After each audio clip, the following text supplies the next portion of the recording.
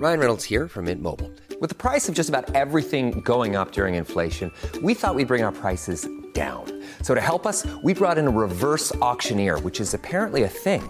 Mint Mobile Unlimited Premium Wireless. How to get 30, 30, bit to get 30, bit to get 20, 20, 20, bit to get 20, 20, bit to get 15, 15, 15, 15, just $15 a month? Sold! Give it a try at mintmobile.com/switch. $45 up front for 3 months plus taxes and fees. Promo rate for new customers for limited time. Unlimited more than 40 gigabytes per month. Slows full terms at mintmobile.com.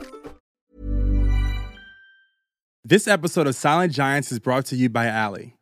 Ally, powered by Verizon locations, are developed by Verizon, the world's leading technology company. In collaboration with Ally, a membership-only community workspace for creators. Each location is a community curated powered by the emerging technologies and thought leadership of Verizon. With Ally, Verizon is bridging the gap between startup and corporation by helping the community workspace build next-level ecosystems for entrepreneurs. Yeah, check it out. I'm your host, Corey Cambridge. Yeah. Everybody tuning in, you invited. No matter what mood you in, get excited. Everybody love the music, let me tell you how they do it. Whether writer or an agent, let me tell you how they made it. You are now talking to a silent giant. Wanna walk in their shoes, silent giants. Wanna study they moves, silent giants. Wanna know what they do, silent giants. Silent giants, y'all. Welcome to the Silent Giants Podcast, a podcast highlighting the superstars behind your favorite superstars in creative industries. I'm your host, Corey Cambridge. To keep up with the latest on the show, be sure to follow us on Instagram at Silent Giants Podcast. To keep up with my life, music, and more, be sure to follow me as well at Corey Cambridge. Today on the show, we have a very special bonus episode with the art director of Atlantic Records and a very good friend of the podcast, Nick Fulcher. We caught up with Nick in his office at Atlantic Records to discuss the makings of Cardi B's album cover for Invasion of Privacy.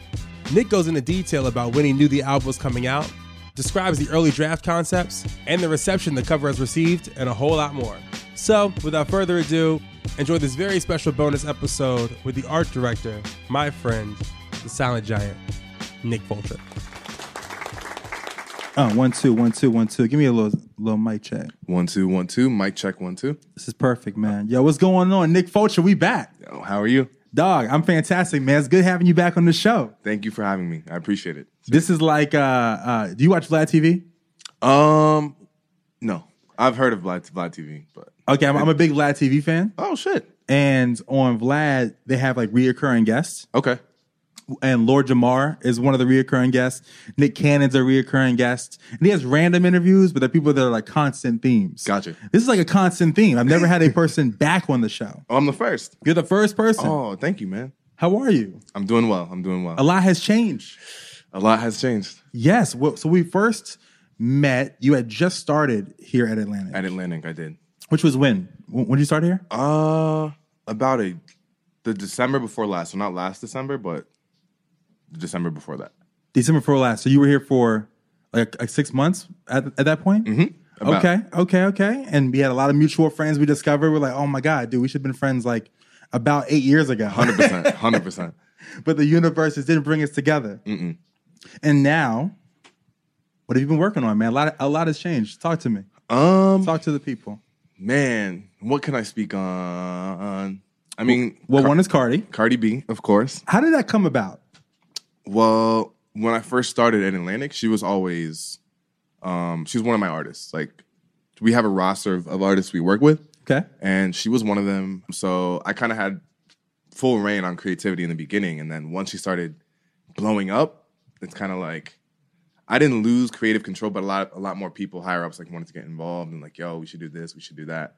So, yeah. So how does that work? Is it more like when an artist started to pick up momentum, a lot of like the marketing team and then maybe like the upper heads of the label or have more of an input of like, this is what we're going for. This is the look. I would say the product manager. So the product manager is kind of like the manager for the artist, but at the label. It's like a second manager essentially.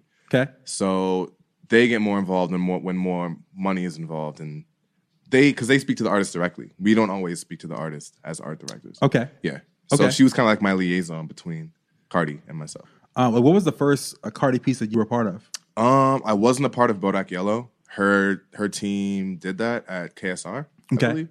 And then Bartier Cardi was the first time.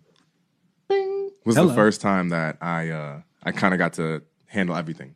By the way, we're in Nick's office right now, which is pretty fucking fly, I must admit. Thank you, man. It's pretty dope. And so, when did you know that the album was going to come out? Because it was kind of a surprise for a lot of folks. I guess a week or two before All Star. Okay, so you knew a while ago. Yeah. There was a lot of talk on the internet about the album coming what appeared to be really quickly. Yeah. A lot of it because of the pregnancy that she was having. So be like, oh, like I remember Joe Budden was talking about, yo, the album feels like it's like coming super quick. Like, yo, because of like da-da-da-da. But it was something that was in the works for a while. Yeah. I heard some of the records like last year, like November, that are on the project now. So I think towards the end maybe it was a little rushed, but most of the tracks have been done. Okay. Yeah. Okay. And so when you got to listen to the tracks and you knew the album was coming, how much time did you have to finish that album cover? Whew, boy. It was about a week. So they had the shoot out in LA with Jorah Francis. So she kind of took the reins on the photography aspect. And because it was such an expensive shoot, my boss went. I wasn't on set because I'm kind of wet behind the ears still. Okay. So he went and... So who's your boss? Greg Burke is my boss. Yeah. Okay. And so Greg went out to LA and like, does Atlantic hire the photographer? Does she hire the photographer? And like, what goes into that process? It depends. It can be the artist can choose a photographer. The product manager can. I can. I did for Bartier Cardi. Okay. A friend of mine I went to school with, Faisal, phenomenal editorial and fashion photographer. So I chose him. But for this one, I think Cardi and the product manager, Marsha, they chose the photographer. Okay. Yeah. Okay, got you. Because it was like big budget, like this is the album, we have to do something great. So got you. They got Jorah. And so when did you get the images back from LA? I got the images back. I can't remember exactly when, but I had about a week and a half to kind of get ideas together. Like it wasn't just the cover and we're done. There was probably 10, 11 renditions. 10 or 11 renditions? Yeah, before they were like, all right, this is what we're going to go with. Yeah. Are you allowed to say like what those renditions look like? Yeah, I can describe them. One was kind of like a peephole because it's like privacy, invasion of privacy. So it's kind of like Cardi in the center. It's kind of like looking through the peephole in your door when someone comes to knock. Okay. That was a concept. What else did I have? I kind of had letters over it, kind of like over her face and body. So it's kind of like you can barely see her, but you're still kind of like you're invading her space.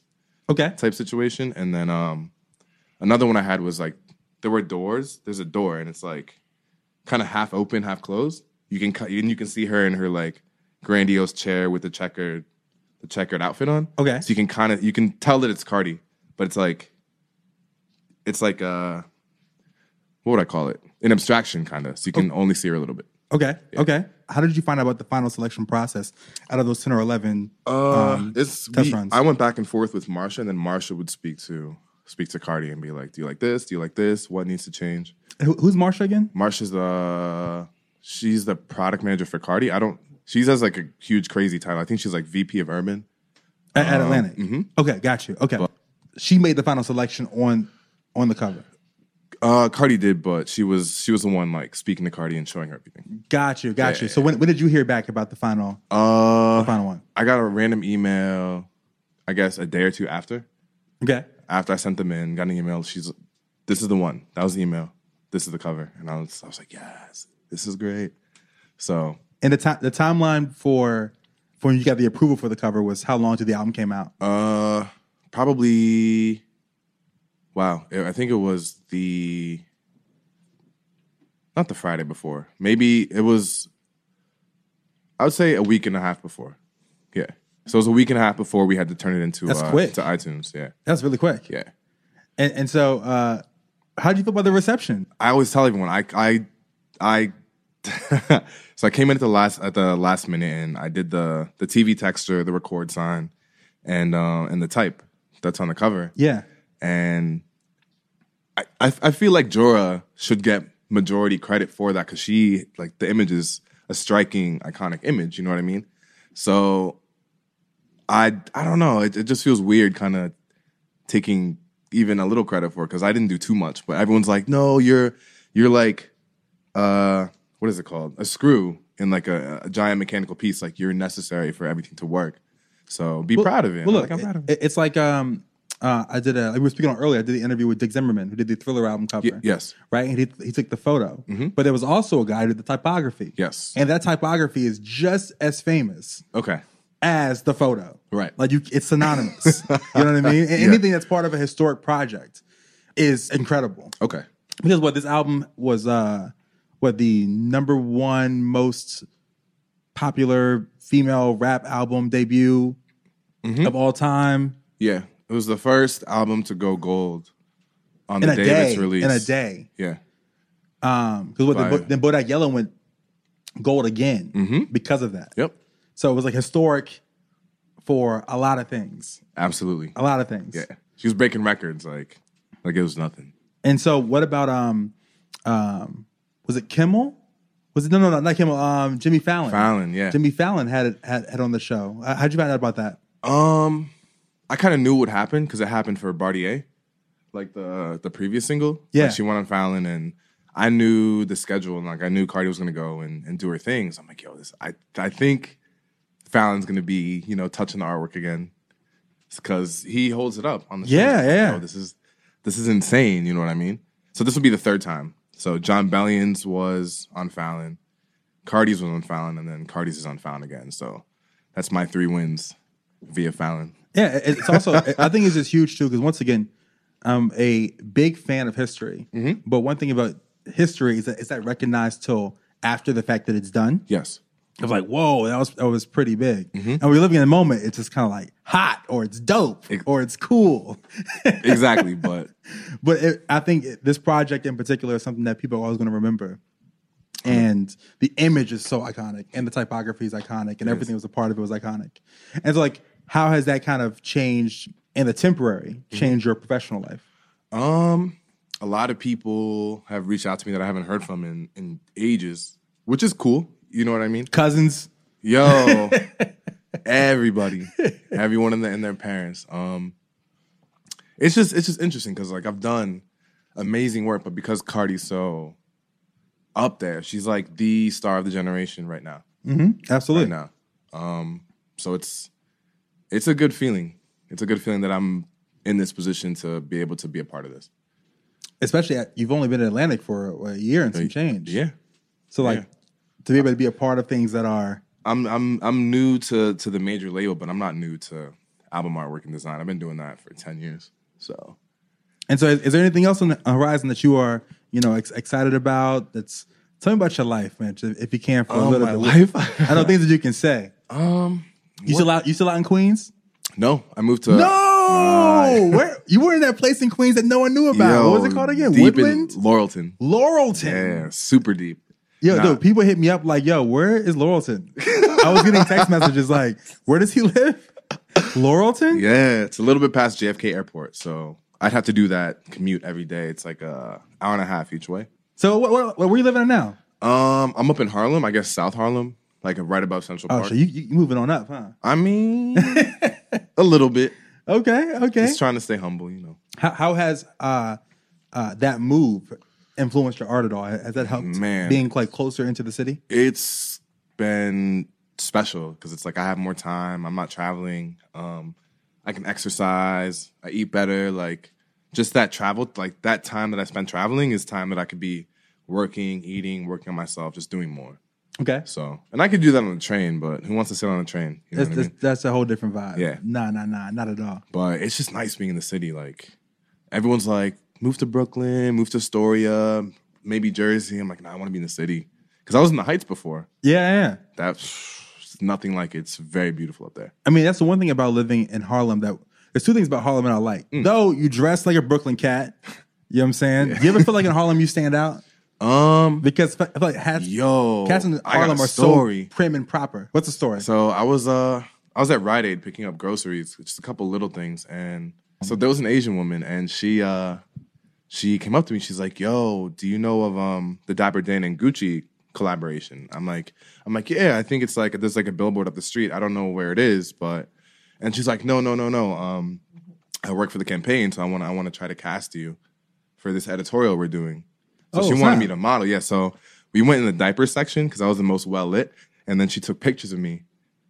Yeah, and she's like, got my number, and she's like, I'll let you know by the end of the week what's going on. So I was like, yo, this is crazy.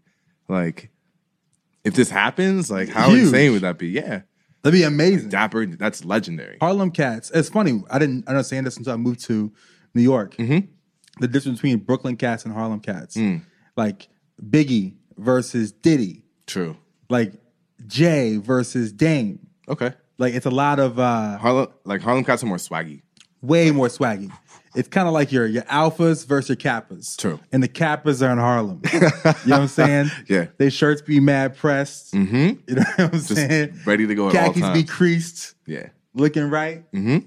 Well, that's good, man. Well, I'm just happy for you, man. Once again, you are the Lord Jamal of the podcast. We're gonna have you back more and more and more. You're gonna do more iconic work. Yes, so many great things coming up, but in time, I'll speak on it. In due time, it'll be the third interview. Yes, I'm excited. I'm definitely excited. Appreciate you, Nick. Thank you, man. Yo, thank you so much, my man. We out. Thank you so much to the Silent Giants behind this episode of the Silent Giants podcast. This episode has been mixed by Mark Bird of MBM Studios, located in Astoria, Queens, NYC's #1 recording studio for music, podcasting, and other audio recordings. Be sure to follow them on Instagram at MBM Studios NYC. I'm your host, Corey Cambridge, signing off till next time.